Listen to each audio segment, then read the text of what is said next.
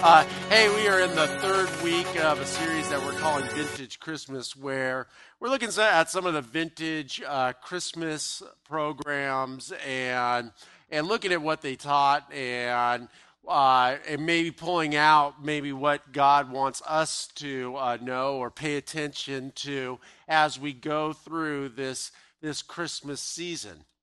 Before I jump into that, I just wanted to mention I'm always proud of being part of this community, and it's always really exciting to me, like just the different things that individuals and collectively what we're doing as a church and reaching out and being the tangible hand of Christ. But I got to tell you, today is one of those days where I just like want to go, wow. I mean, it's just incredible. Just because of you guys, there's 63 families. I mean, this is huge. There's 63 families in Tallahassee, in our city, that on Christmas Day that they are going to be able to experience a Christmas dinner, and their kids who were not going to have anything to open are going to have, I think there's like three, I mean, that's not all going to one family, obviously. But if you walk over there and see all the presents, and if you saw all like the turkeys and everything this morning, and it's just knowing that us being the tangible hand of Christ in a real way, just saying, you know what, God has given us so much, and we are such a blessed people that it's unacceptable for us to know that there's 63 people that throughout the year that we're in relationship with, that knowing that they wouldn't have the resources to go out and have a Christmas dinner, what we would normally associate as a Christmas dinner, and their kids wouldn't have kind of new clothes or toys that they want. And it's one of those, it's like a small thing, but it's a huge thing. And it's overwhelming to know that because of our community and because we realize that we are so blessed, that we want to be the conduit of love and hope to a lost world, that tangibly we sacrificed. And I know that it's a sacrifice to buy a turkey or to buy a bike for someone that you may not even know or never meet. I mean, that's a real sacrifice. And that we as a community collectively, we're willing to do that in a huge way. Like, I'm just walking over there and like seeing all the presents over there and just seeing all the sides and everything, and all the people who are going to be delivering and all that. It's just absolutely amazing. And as the pastor of this church, it just makes me so excited about being part of this church. So just thank you so much, and I'm just excited about being part of this church. So going back to Charlie Brown, and actually what we're talking about today, just kind of continuing in this journey of like, what is Christmas and why do we celebrate it, and what does it look like, and what truly is the vintage aspects of Christmas.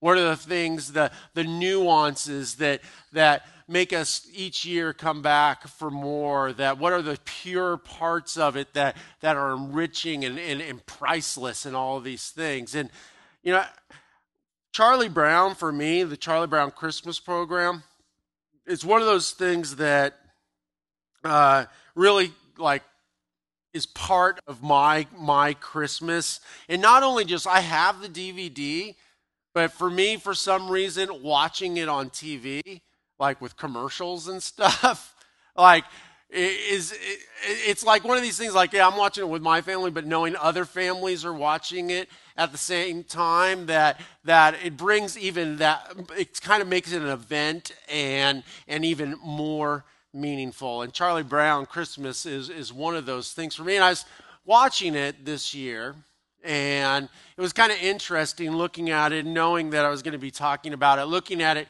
through maybe a little bit different lens. Now, if you remember, if you didn't see it this year, shame on you, and you should go rent the DVD, or I don't even know if they read it. But Charlie Brown starts out, and Charlie Brown's an interesting character. Like, we all like Charlie Brown, but I'm not really sure why.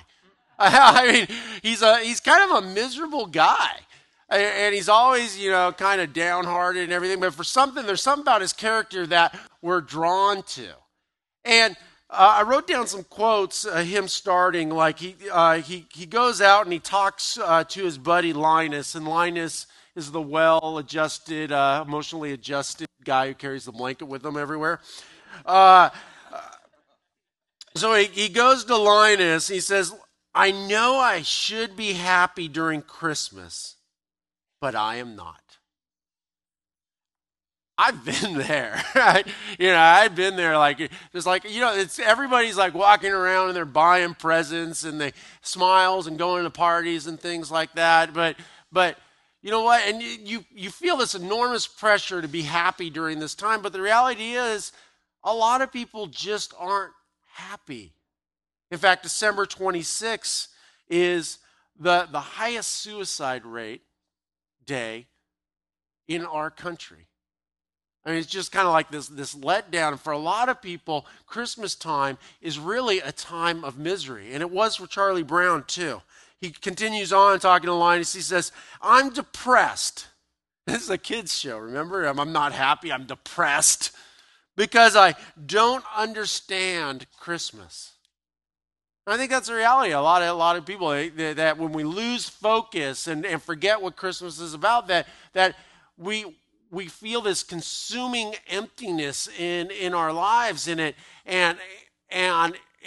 drives us into isolation. And then the final one, and then he said this after he walks out to his mailbox. And he opens up his mailbox in anticipation of Christmas cards. And there's nothing in there. He looks in, he goes, hello, hello, hello, hello. He says, I don't like Christmas because it emphasizes my loneliness. Yeah, it's true, because for us, that this is a time of year that we think we should be with our friends and our families, and there's this is a time where it's kind of a tangible reminder of who's important to you in your life. And if you don't get any Christmas cards, it's like, oh my gosh. It emphasizes your loneliness. If you aren't invited to any parties, that it emphasizes your loneliness. If you're away from your family, or you're estranged from your family, or if you are existing in broken relationship, it emphasizes your loneliness. And this is where Charlie Brown is, that he's unhappy, he's depressed, and his loneliness is he's always lonely, but right now he's especially feeling lonely because no one is appreciating him, and it's emphasizing that he truly is alone. And this is a really awful place to be. So what he decides to do is to seek out from his peers, his social circle, what is Christmas all about? Am I missing it? Is this just like what I'm meant to be experiencing? I'm meant to be unhappy. I'm meant to be depressed. I'm meant to feel alone. Is this really just kind of how it goes? Because it doesn't seem right to me. You might say that Charlie Brown had a holy discontentment at this moment, saying, something is not right. So he did what a lot of us did. He went to a psychologist. Again, it's a kids program, right? And he goes to a psychologist who happens to be Lucy. And Lucy, what Lucy does is she sets up this little booth that says, psychiatrist or something like that, or psychologist out there outside. And she has a little tin, and he goes and he sits on the stool in front of the counter there. And then she walks over and he starts to share with her. And she's like, and points to the little little can. She's like, 5 cents, please pay for services before we talk. And he's like, oh my gosh. So he reaches in his pants and he pulls out a nickel and drops it in. It's like clank. And then she goes into this like whole like monologue, there's this whole rant and shaking the nickel and how she loves the sound of cold hard cash and everything. And Charlie Brown is just sitting there like, really? I'm already depressed. I'm already lonely. And you know what? I'm so desperate that I'm willing to pay you this nickel so we can talk. But can you not make it so obvious that it's about this? And it's accentuating his despair at this moment. And finally, she puts it down and she's like, well, what's your problem? And he starts to talk, and without even really listening, she comes up with the solution. Don't you love it when people give you a solution before they even hear your problem? So she gives them a solution. You know what your problem is, Charlie Brown? You know what you need to do? You need involvement. You need to be part of a program. And fortunately for Charlie Brown, she had just the project that he needed to be involved with. And if you get involved in this project, then you will feel fulfillment. You won't feel lonely. You won't feel depressed. You won't be unhappy anymore. So she signs him up to be the director of the play. And he throws his life into it. You can tell in the video when he comes up to be the director that he gives this beautiful speech. And it's well researched, and it was inspiring, and all of these kinds of things. But it really didn't go anywhere. He continues on, and he's walking around still going to do this director thing, but still seeking out fulfillment, seeking out the meaning of Christmas. And he's walking along, and he encounters Snoopy, his dog. And he's like, oh, okay, he connects with Snoopy, and Snoopy doesn't talk, right? It's a cartoon, but he still doesn't talk. And he hands him a sheet about winning the homeowners association decorating contest kind of thing. And he's like, oh, is that what it's about? Is it, my dog is just, it's all about winning a prize or something like that? Is that what it's about? And he continues on, and he comes across his little sister, Lucy. Sally. Thank you. Not as bad as Dan Dernberger thinking it's morning, right? Comes across Sally, and he's like, Sally. And she's like, hey, big brother, will you help me write a letter to Santa? And he's like, sure. And he starts going, and she starts going in about presents and all of these things. And really for her, the meaning of Christmas is what she can get. All the things that she can get. She has all of these things, and she's looking for her fulfillment in what she can receive. And I think that all of us, we can get sidetracked by these different aspects of Christmas. And the interesting thing, there's nothing wrong with any of them. But we can get sidetracked by being involved in Christmas projects, thinking that that's going to bring fulfillment or happiness. We can get involved with decorating contests or getting involved in all the decorating things like that. But that really isn't ultimately going to fulfill us. And also just receiving gifts. We as people, as humans, we're consumers, right? And we like to get things. And I love to get gifts. I mean, everybody loves to get gifts, right? I mean, to me, gifts transcend actually what the thing is.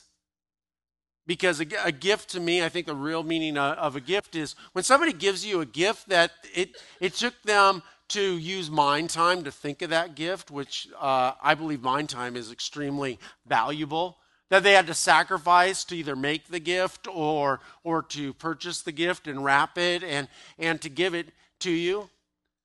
But so many times we lose sight of what the true meaning of that gift is, and that you mean something to that person, and that they were willing to sacrifice their mind, time, and their resources, excuse me, to give you this, and we focus on, like Sally was, just a list of things that she wanted. And I think if you think back, a lot of times we so badly want different things, but things lose their luster. They really, really do.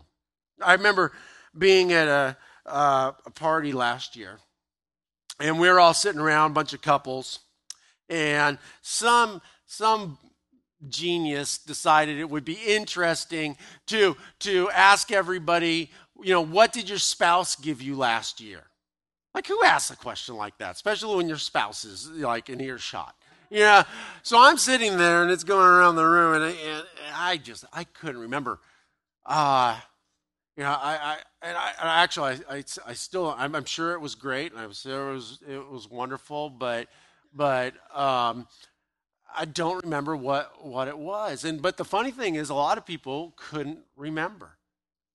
It's interesting, and it's probably something that I asked for, and it's probably something that I use. I mean, it might even be this sweater. I don't know, but the important thing is that we had that connection. That I think I would have remembered if she didn't give me anything, and I think that she would have remembered on the other side. It was just the very act of giving. Technology is a funny thing. There's one gift, and it's so weird in my growing up that I wanted so bad. Like, there was one thing when I was a kid, it was in the 80s. Yep, back in the 20th century. There was this thing that came out. It was made by Casio.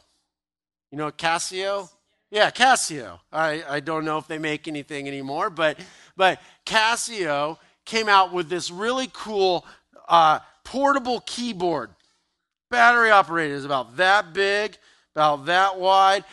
And what you could do with this keyboard is you could record sounds, and then you could play things in the key with the key, it would change the key to that. And for some reason, somewhere along my life, I heard that song that they play during Christmas of the dogs barking jingle bells. You know that? Roof, roof, roof, roof. Yeah. So for some reason, I wanted to do that so badly. I wanted to make my own dog jingle bells album, song, whatever to play. So I wanted this Casio thing so badly. And I got it, and I remember unwrapping it and being all like excited about it. And I went to my dog Argos at the time, and I was trying to get my dog Argos to bark into the machine. And I don't think he actually ever barked in the machine. I think I ended up lip syncing it for him and just doing it. Woof. And then I went downstairs and I played, jingle bells for everybody with the dogs. Roof, roof, roof, roof, roof, roof. Everybody's like, oh, that's nice and all that kind of stuff. And to be honest with you, I don't remember ever using it again. Like after I did it, I might have plunked around on everything, but it didn't become like the staple of my life. But what I do remember is that my parents listened to me, and they loved me enough to want to give something to me that I did like, and that was the important thing. But the hard thing is when we focus on individual stuff. Stuff does not last. Stuff is cool.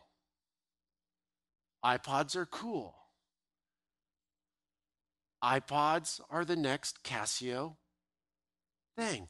You think the iPod with your, 10 billion gigabyte hard drive is going to be enough, next year? No, of course not. It's just one of those things that it's cool now. I'm sure everyone would be happy to receive one. But what's more important is the act of giving. And here, Charlie Brown is listening to this and, completely confused by what's going on. Lucy is telling him just involvement. Snoopy's all in, doing the decoration. Sally is all about wanting to get these gifts, and he's being pulled in all of these different directions, and he comes about, he's still going on and on and on about it, and he finally comes up with to Lucy again, and she sees his struggle, and now not in the capacity of his psychiatrist or psychologist, but just as a peer, she tells him this: Charlie Brown, everyone knows that Christmas is a racket run by a big Eastern conglomerate. Completely jaded, right? I mean, she's just kind of just totally removed herself from the situation. The way that she's dealing with it is, it's all commercialized. Christmas is a pagan holiday that Christians just stole. Forget about it. Who cares? All these kind of things. It's just all about, some nameless, faceless, Eastern conglomerate that is just trying to squeeze every dollar out of us that they possibly can so they can be in the black on Friday. We can get our doorbuster deals. And, unfortunately, that attitude, it puts you in a place of just, you miss everything that's special and vintage and rich about Christmas. So watch this as Charlie Brown continues on his journey. See, Charlie Brown decided that he was going to seek out redemption from his peers by getting a tree. By getting a tree that their Christmas play was going to need, that he was going to find fulfillment in Christmas by recognition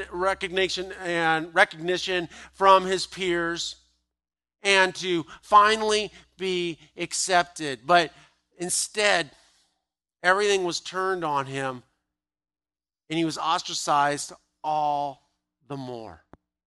The interesting thing to me about Charlie Brown's seeking out the true meaning of Christmas is that scene, that him seeking out the Christmas tree and walking in with the Christmas tree and setting down there. And he's seeking out the true meaning of Christmas, and it's right in his hands, at least a clue, a symbol of what the true meaning of Christmas, to really have fulfillment not only in this season, but in all of his life.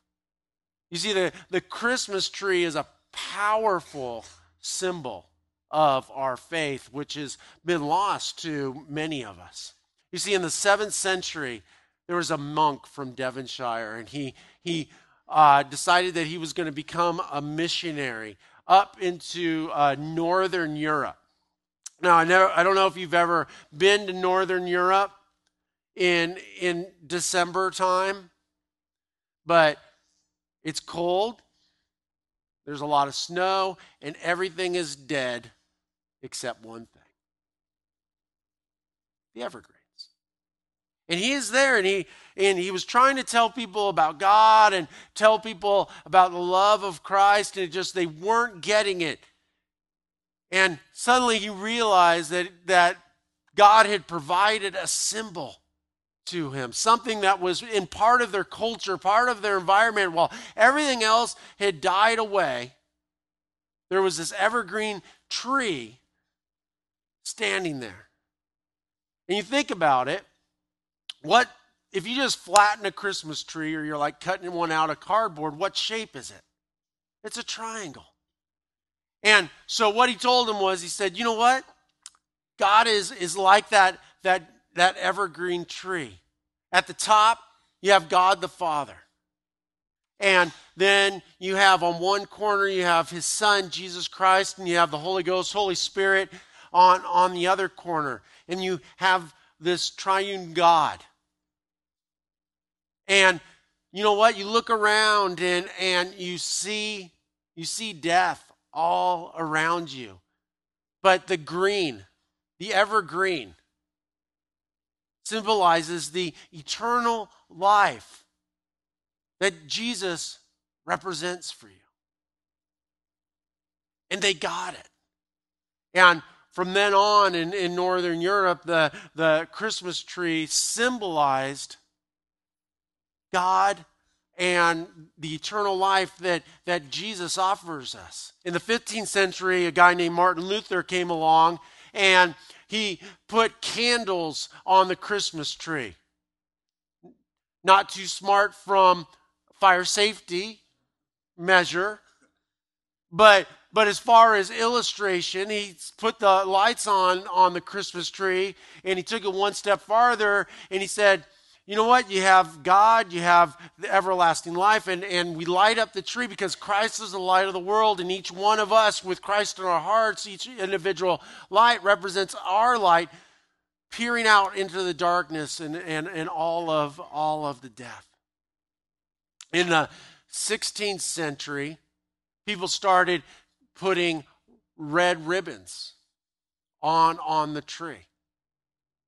And they put red ribbons on the tree, and they used the color red to symbolize the blood of Jesus Christ.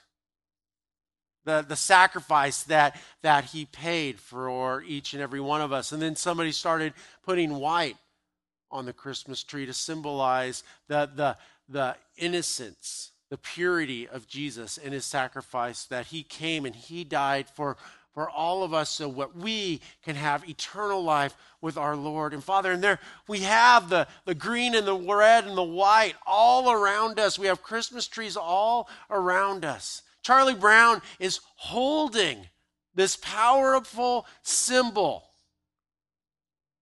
of truth and love in his hands. And you know, it kind of reminds me of Moses, you know, walking along and a bush is burning. And he could have walked by that bush, but he saw that something was unusual. And it caught his attention. And I wonder how many times we're just walking through life and God is burning the bushes all around us. I mean, we have these pillars with the red, white, and green. We have Christmas trees all around us. Every bush is burning. He's crying out, saying, I am here, pointing us to him. And we just miss it. And Charlie Brown is sitting there and he's missing it. You know, the great thing about God is he's a God of second chances. And even though he gives us symbols and he gives us signs all around us and every bush is burning, and he realizes that sometimes we get so busy that we miss it, that he actually brings people into our lives.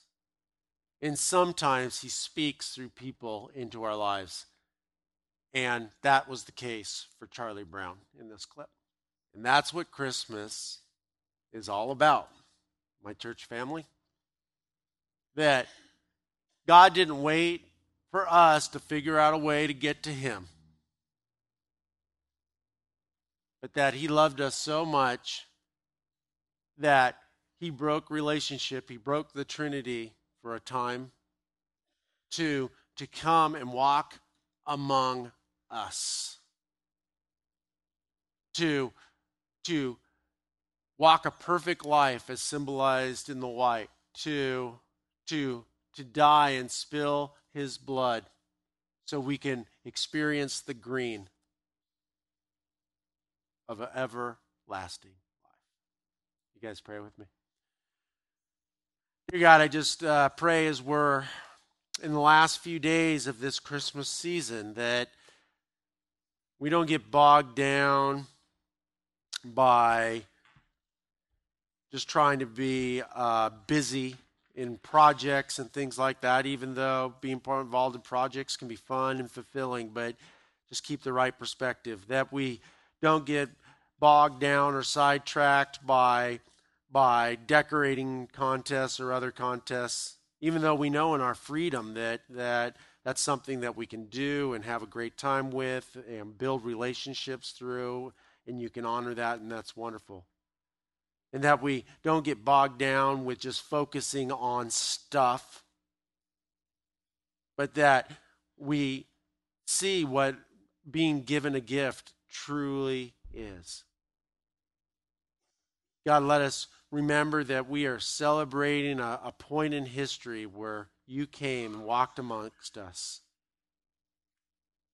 that to give us the opportunity to have a right relationship with you. We love you, Lord Jesus.